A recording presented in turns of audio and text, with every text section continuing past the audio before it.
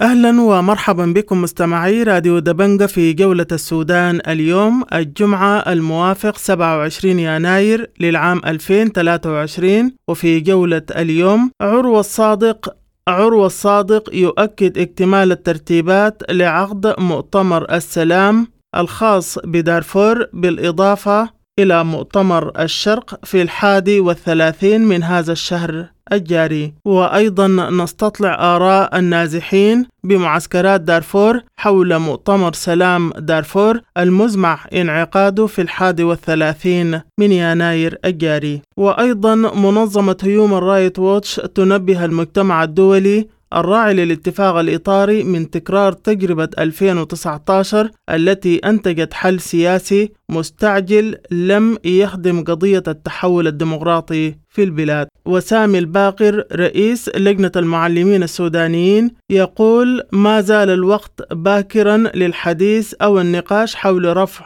الإضراب. كالعادة نبدأ جولتنا بعناوين الأخبار. أحييكم أعزائي المستمعين وأقدم لكم فيما يلي موجز بأهم عناوين الأخبار في راديو وتلفزيون دبنقا ليوم السبت الموافق 27 يناير 2023. المدعي العام للمحكمة الجنائية الدولية في إحاطته لمجلس الأمن الدولي بدارفور يقر بعدم التعاون مع حكومة السودان ويقول لا يمكن تحقيق نقلة نوعية إلا بالتعاون مع السلطات السودانية. كريم خان مدعي المحكمة الجنائية السودان ملزم بمحاكمة الرئيس المعزول عمر البشير وعبد الرحيم محمد حسين وأحمد هارون وفقا لاتهامات المحكمة الجنائية. المحكمة الجنائية تعلن عن الانتهاء من مرافعات هيئة الادعاء في محاكمة كوشيب في فبراير المقبل، وانتهاء الإجراءات سيكون في هذا العام مرهونا بالأوامر القضائية. المدعي العام للمحكمة الجنائية الدولية يدعو الحكومة بتنفيذ التزاماتها من تعهدات الوفاء باحتياجات سكان دارفور ويقول الوصول إلى السودان بات أكثر صعوبة. مدعي المحكمة الجنائية لا يزال هناك 34 طلبا من المساعدات الموجهة إلى السلطات ويقول التحديات التي تعترض التعاون مع السودان أثرت سلبا على أنشطة جمع الأدلة. منظمة هيومن رايتس ووتش تحذر المجتمع الدولي الراعي للاتفاق الإطاري من عدم تكرار تجربة 2019 بالتعجل في الحلول السياسية التي لا تخدم عملية التحول الديمقراطي. منظمة هيومن رايتس تطالب بضرورة تضمين العدالة وما تلاها من انتهاكات النظام السابق وإلى ما بعد الانقلاب. تواصل اجتماعات التحضير لمؤتمر سلام دارفور والشرق بمقر بعثة الأمم المتحدة بالخرطوم، وعضو اللجنة التنسيقية ينتقد استمرار القتال والنزوح في دارفور وعجز الحكومة لحماية المدنيين. حكومة ولاية جنوب كردفان تقيد حركة المنظمات الأممية في جميع المحليات إلى حين إشعار آخر. لجنة المعلمين السودانيين تواصل الإضراب إلى حين الشروع في تنفيذ المطالب وتكشف عن لجنة تنسيقية لوضع مصفوفة لتنفيذ ما تم الاتفاق عليه. قوى الحرية والتغيير تكشف عن مشاورات حول برنامج اقتصادي لمدة 100 يوم للحكومة الانتقالية القادمة وكيفية الاستفادة من مبادرة الهيبك لإعفاء الدول الفقيرة والمثقلة بالديون. وزارة المالية تعلن عن زيادة جديدة على ضريبة القيمة المضافة للسكر المستورد وزيادة في سعر جوال السكر يصل إلى 28,500 جنيه مقارنة ب 27,000 جنيه. والي شمال دارفور يصدر قرارا بإعفاء وتعيين مدير عام لوزارة الصحة وإعادة محلية جبل سي للولاية. قافلة مساعدات إنسانية لمجلس عموم النوبة بولاية الخرطوم لدعم نازحين لقاوة يصل إلى كادوغلي الجمعة بعد احتجازها لعدة أيام بالدلنج. ممثل شركاء الاتفاق الإطاري بجنوب دارفور محمد صالح قدام يقر بضرورة إشراك أصحاب المصلحة بدارفور في ورشة السلام المقرر انعقادها أواخر هذا الشهر الحالي. النازحون بمعسكرات دارفور يشددون على ضرورة تمثيلهم في جميع مراحل عمليات السلام، ويقولون أي تسوية تتم بدونهم لن تعنيهم. لجنة المعلمين بولاية وسط دارفور تقرر المواصلة في الإغلاق الشامل للمدارس إلى حين تنفيذ ورفع الحد الأدنى للأجور. السلطات الصحية بمحلية الجبلين بولاية النيل الأبيض تنفذ حملة للرقابة والتفتيش على المحال التجارية بأسواق المدينة لمراقبة المخاطر من الأغذية منتهية الصلاحية. شرطة التعدين بولاية شمال كردفان تضبط مصنعا لاستخلاص الذهب من مخلفات التعدين الكرتة داخل منزل بحي عرفات بمدينة الأبيض تستخدم مواد ضارة بالبيئة. هيئة مياه ولاية الخرطوم يعلن عن توقف جزئي لمحطة مياه جبل أولياء قدر السبت بغرض صيانة الخط الناقل للمياه، ويناشد المواطنين بالحيطة والحذر. كان هذا الخبر الأخير في عناوين النشرة. إلى اللقاء.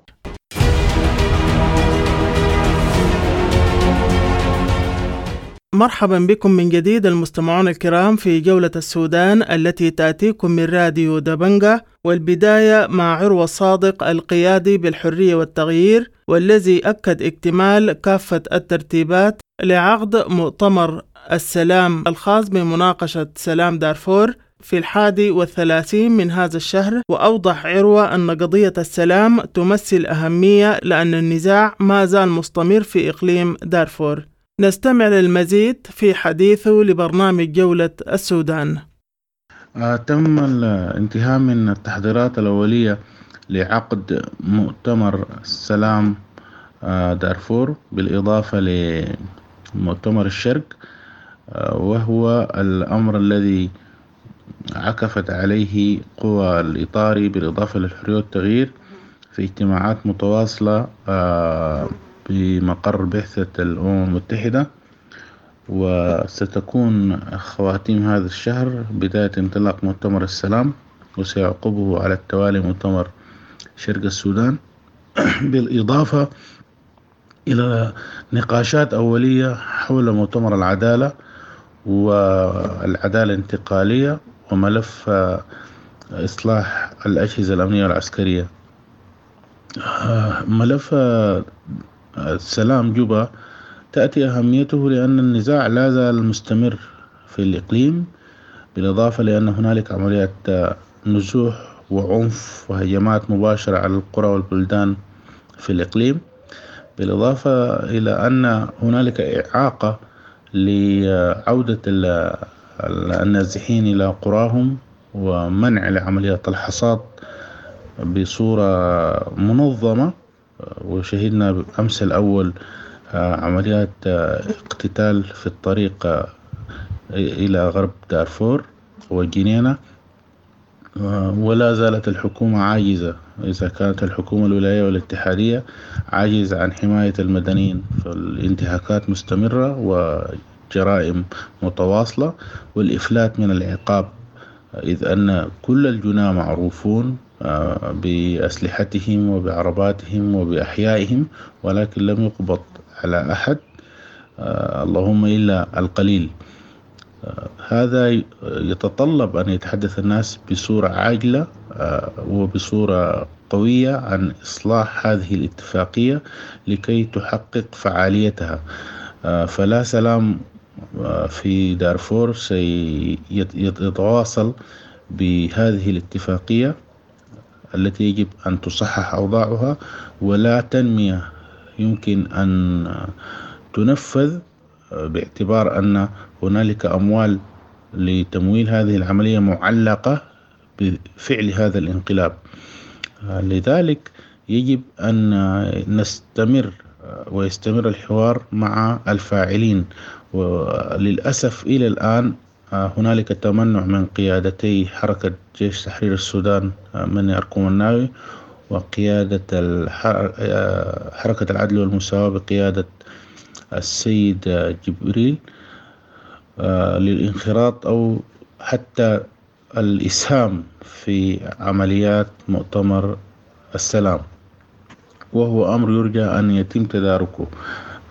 جميع الأطراف التي انخرطت في التحضير لمؤتمر السلام والاستكتاب لأوراقه آه، التزمت بكل المعايير والاتفاقات، وأن هذه الاتفاقية هي ليس هنالك حديث عن إلغائها، وإنما الحديث عن تعديل أو إلزام جهات محددة بتنفيذها وضمان التمويل لها ومحاولات تجويدها وإشراك أكبر قدر من الفاعلين والمتأثرين والمتضررين من اللاجئين والنازحين في عمليات التقييم والتقويم لعملية السلام.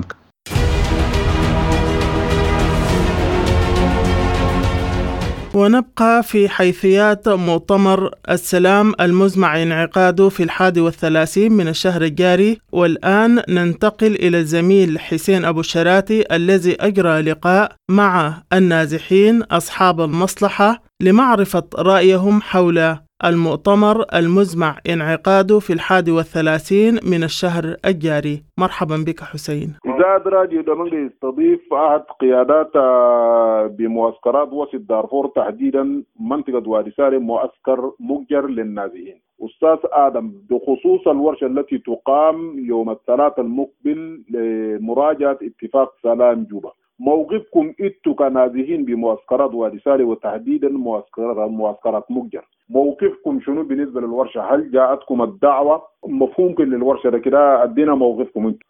مساء الخير شيخ حسين بالاستضافة، وبرضه شكرا جزيلا لراديو دبنقا لاهتمامه بالقضايا بتاع النازحين. حقيقة فيما يخص بالورشة القائم في 31 يناير، نحن لم تقدم علينا أي دعوة من جهات الرسمية بخصوص هذا الورشة، وإذا كان هنالك دعوات لبعض المعسكرات فهذا الأمر ممكن يؤدي إلى أنه هو انقسامات وانشغال وسط النازحين، وده ممكن يؤدي لمثلا خطورة جدا، لأنه نحن كنازحين حقوقنا واضح جدا ومسائلنا واضح جدا. القضايا بتاع النازحين هي ما محتاج لمسألة بتاع انقسامات، وما محتاج لمسألة بتاع استقطاب ما بين الداخل أو ما بين النازحين. فيما يخص اللي هو رؤيتنا نحن كنازحين في المعسكرات، وخاصة المعسكرات بتاع وادي سالم اللي هي أكثر معسكرات أثرت في اللي هو الحرب في 2003، نحن رؤيتنا واضحة جدا في إطار بتاع الورشة ده، إنه الورشة هي قائمة في الخرطوم ولم تقدم علينا أي دعوات. الجانب الآخر إنه الفاعلين والقائمين بهذه الورشة وخاصة القوى السياسية والحركات القطاع المسلح اللي هي متصلة في اتفاق جوبا، هي بذاتها عندها إشكالات فيما بعدها، هي منقسمة، وهذا الانقسام كان واضح جدا بالنسبة لنا النازحين إنه الانقسامات ده وفقا للمصالح بتاعهم، يعني كل حاجات ده كان بصب في إطار بتاع المصالح ما بيناتهم هم. فالانقسامات ده يعني ما هيجيب اللي هي مثلا بتاع السلام في للنازحين، لأن هي ما متفقة مع بعضها، انقسمت، جزء ما مشى في إطار بتاع اتفاق الإطار، وجزء منه ما مشى كون ما يسمى بالكتلة الديمقراطية. وهذا الأمر ما هيجيب سلام إطلاقا في الدارفور وخاصة في المعسكرات بتاع النازحين. حاجة ثانية إنه دكتور إدريس هو بالأمس كان موجود في وادي سالم، وهو أدرى اللي هي مثلا بتاع السلام أو الاتفاق السلام الوقع إنه هل نفذت ولا ما هل نفذت، يعني إنجازاته كان شنو، هو بيكون أدرى بالموقف ده، لأنه هو بالأمس كان موجود اللي هو في معسكرات بتاع وادي سالم. ده مع نظم وخصنا في اتجاه اللي هو ورشة البغام. الحاجة الأخيرة إنه أنا داير أقول كل الورش اللي احنا تعلم إنه هي جدوى بمصر بتاع السلام، أن احنا ما عندنا فيه إشكال، لكن نتمنى إنه هذا الورشة أن تكون هي ورشة أولى جامعة تشارك كل النازحين بأطيافهم وأصحاب المصلحة كلهم وكل السياسيين والقائمين بأمل اللي هو بإطار إنه تأتي السلام في الدارفور. شكرا جزيلا. شكرا جزيلا. القيادة في مؤسسات وادي سالم مجر ولاية وسط دارفور. شكرا. إذاعة راديو دبنقا تستضيف القيادية النازحة الشيخة حسنية بمعسكر حميدية للنازحين بولاية جنوب دارفور. يا شيخ بخصوص الورشة التي تقام يوم الثلاث في الخرطوم لمراجعة اتفاق سلام جوبا بالتوافق مع القوى الموقعة لاتفاق السلام الإيطالي. رأيكم شنو انتم في الورشة ده؟ هل نادوكم ولا ما نادوكم ولا كده؟ ادينا موقفكم انتم بالنسبة للمشاركة. بسم الله الرحمن الرحيم. اولا باستبان احنا ما جيبا ما هنا ما جهة بيشاركونا نحن ونحن ذاتنا هم قبل كده ما شاورونا ولا عارفين نحن سلام جيبا ده ما هنا ما قاسين فيه ولا دايرين الورشة اللي هم بعملوها ده ما من صالحنا نحن لاننا سلام جيبا ده مجرد ما هم ابتدوا في سلام جيبا ده نحن قتل ونهب وسرق واحتساب راقد لا الليله في معسكر حماديه ناس في كل المعسكر مرتاح ما في وسبب لنا مشاكل في شبابنا احنا ما متفقين معاهم ولا دايرين ولا معانا. احنا ما متفقين خاصه المرعى ما متفقين لان ما شاورونا ولا ورونا ما متفقين شو احنا ما معاهم نهائي. شكرا جزيلا القياديه بمعسكر الحميديه للنازحين ولايه وسط دارفور للافاده. شكرا جزيلا. شكرا لك انت برضه. وصل الرساله ان شاء الله. كثر خيرك. إذا راديو دبنقا يستضيف الشيخ حماد شيخ معسكر مناواشي بولاية جنوب دارفور. شيخ حماد، ما رأيكم بخصوص الورشة القائمة يوم الثلاثاء المقبل في الخرطوم لمراجعة اتفاق يعني سلام جوبا؟ وقالوا إنه النازحين عندهم 111 مقعد يعني بالنسبة لأصحاب المصلحة وهم النازحين. رأيكم شنو في الموضوع بتاعت مشاركتكم في الورشة ده؟ هل تشاركوا ولا ما تشاركوا؟ جاكم دعوة ولا ما جاكم دعوة؟ كده ادينا الرأي. والله كتر خير إذا دبنقا. نحن أول حاجة ما علمنا إنه في مشاركة بالنسبة للنازحين بورشة في الخرطوم إلا عبر إذاعة راديو دبنقا.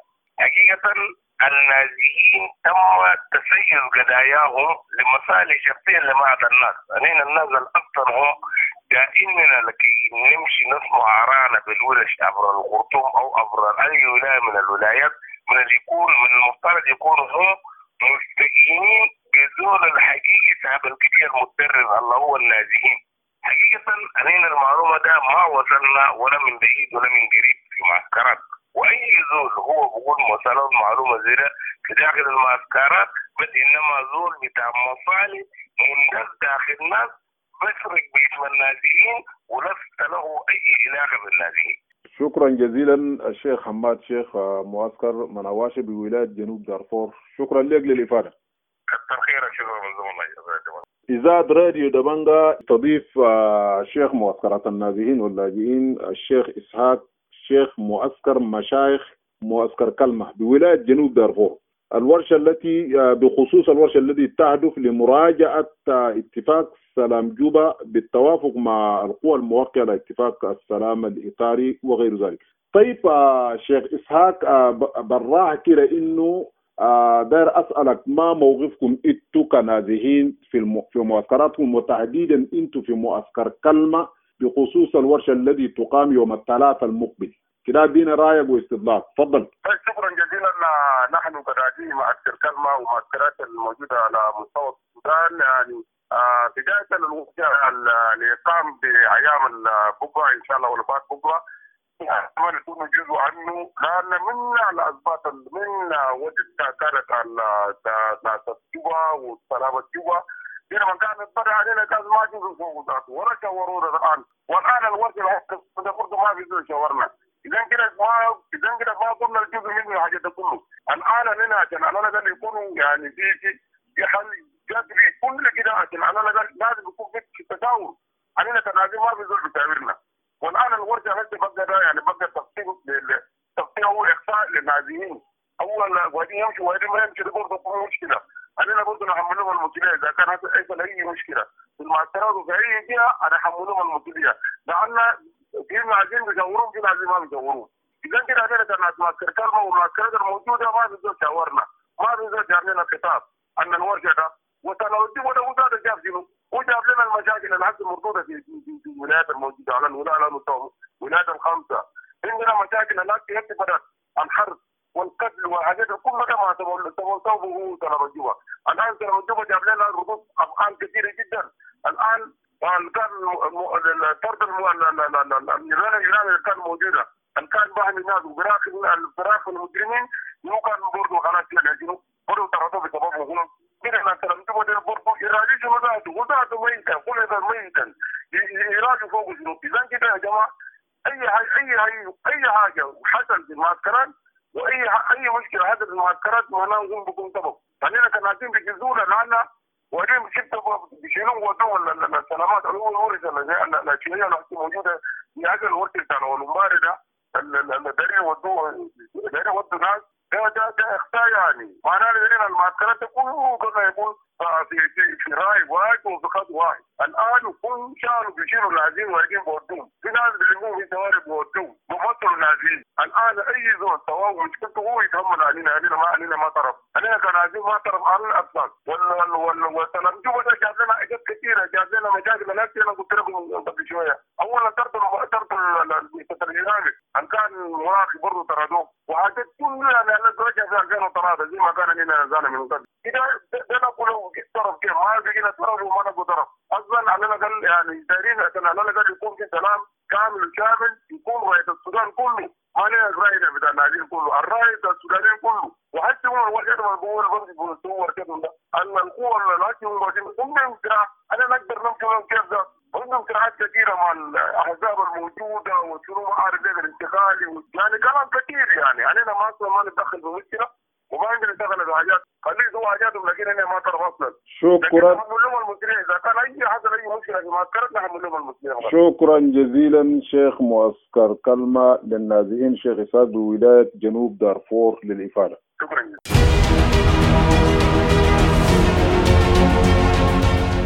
مرحبا بكم المستمعون الكرام، وما زلنا معكم في برنامج جولة السودان اليوم، حيث نبهت منظمة هيومن رايت ووتش المجتمع الدولي الراعي للاتفاق الإطاري من عدم تكرار تجربة 2019 والتي أنتجت حل سياسي مستعجل لم يخدم التحول الديمقراطي. جولة السودان استضافت الباحث بمنظمة هيومن رايت ووتش محمد عثمان، والذي قال على المجتمع الدولي والإقليمي الراعي للاتفاق الإطاري أن ينتبه لعدم تكرار تجربة الحكومة الانتقالية في العام 2019. المزيد في حديثه لبرنامج جولة السودان.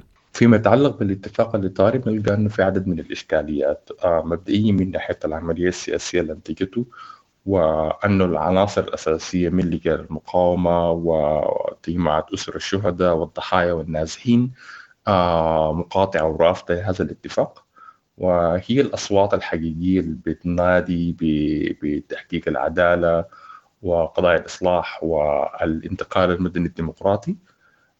من ناحية المضمون في حد ذاته يفترض علينا كلنا أنه نستقرأ التاريخ حتى القريب، يعني في الفترة الانتقالية السابقة والوثيقة الدستورية 2019 بنلقى أنه حتى في وجود نصوص إيجابية فيما يتعلق بالدفع بمسار العدالة والإصلاح المؤسسي والقانوني وإصلاح القطاع الأمني، بنلقى أنه من ناحية الممارسة عدد من هذه النصوص لم يتم احترامها أو تنفيذها.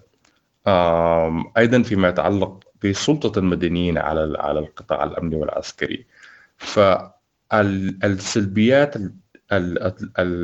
في الفترة الانتقالية السابقة كان يفترض أن يتم استصحابها ويتم مناقشتها بشكل أفضل من أجل تلافي إعادة إنتاج أي اتفاق سياسي بيدفع بالقضايا الأساسية، قضايا المحاسبة، سواء كان انتهاكات فيما بعد الانقلاب أو الانتهاكات اللي تمت في تاريخ السودان في كل المناطق المختلفة، أن يدفع به بأن تكون هي الأولوية الأساسية في صلب أي انتقال مدني ديمقراطي.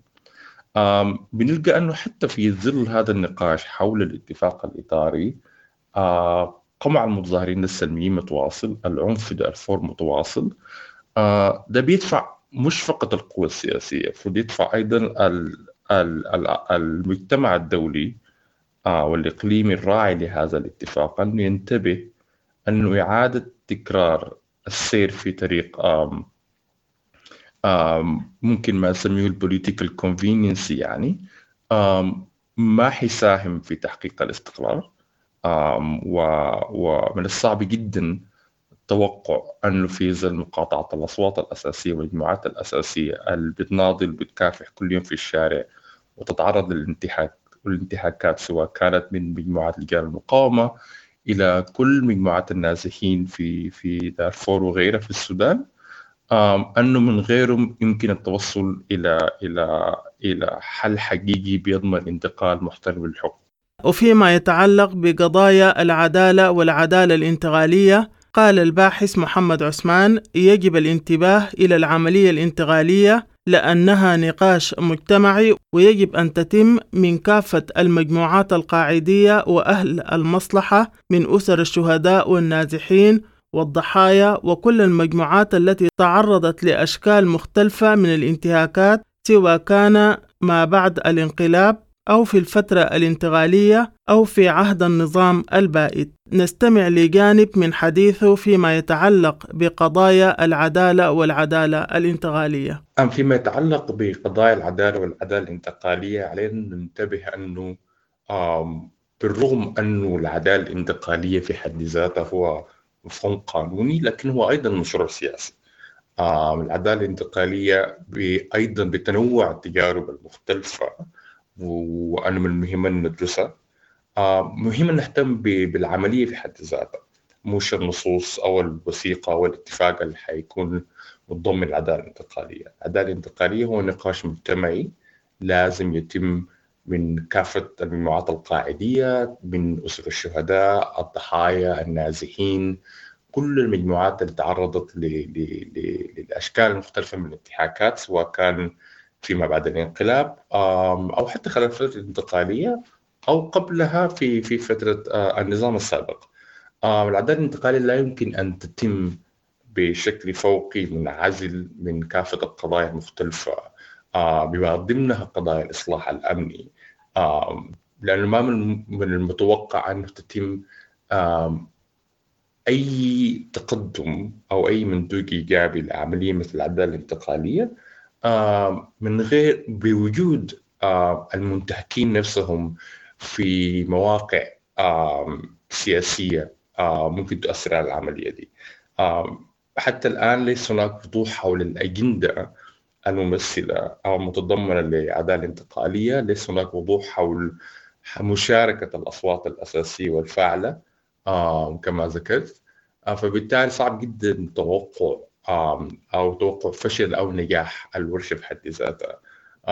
فبالتالي من المهم جدا تضمين هذه المفاهيم فيما يتعلق بالعدالة الانتقالية، تحديدا ضرورة تضمين العدالة الجنائية أيضا في صلب العدالة الانتقالية، وليس مجرد إنتاج ما يسمى في السودان يعني بالعفو والعافية، لأنه في نهاية المطاف الانتهاكات المختلفة في السودان هي مش فقط انتهاكات فردية، بل هناك أيضا انتهاكات مجتمعية أثرت على مجتمعات مختلفة مش فقط على أفراد.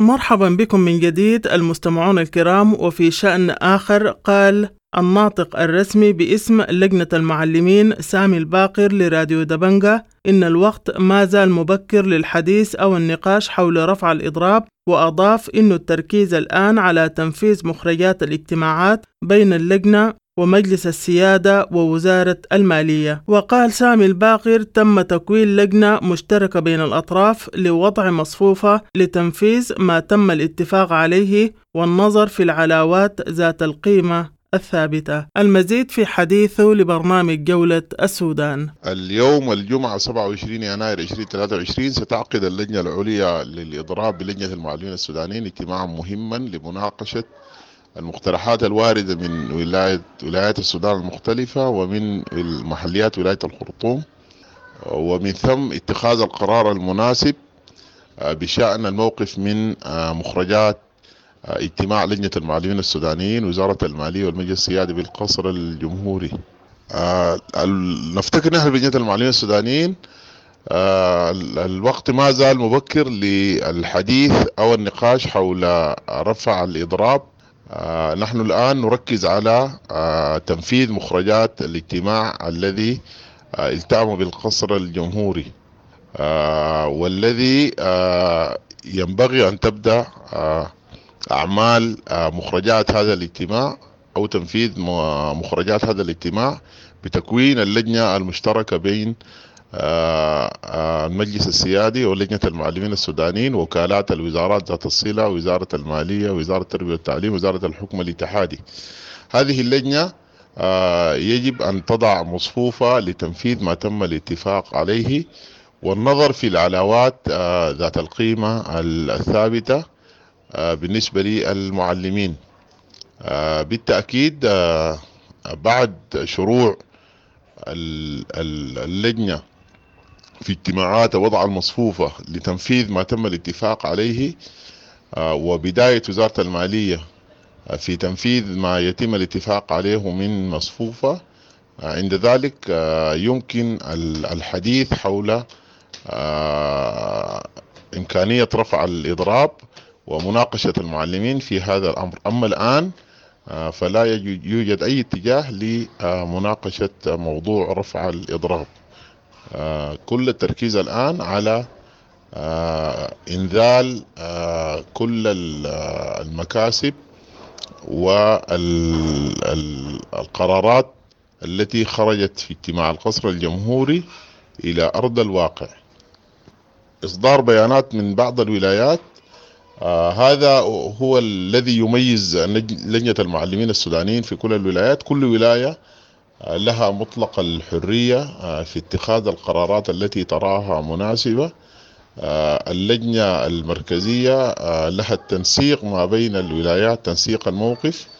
واليوم نحن استلمنا كل المقترحات من كل الولايات في السودان، وستجتمع اللجنة العليا وتنظر في هذه المقترحات. حتى الولايات التي أصدرت بيانات أرسلت مقترحاتها، ولا يوجد أي تباين بين الولايات في الموقف الذي تتخذه اللجنة العليا للإضراب سيكون هو موقف المعلمين أو لجنة المعلمين السودانيين في كل السودان.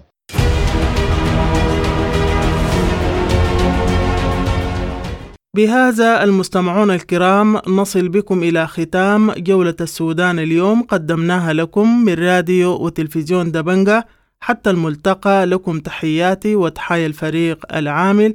إلى لقاء. راديو دبنقا، راديو دبنقا، راديو دبنقا.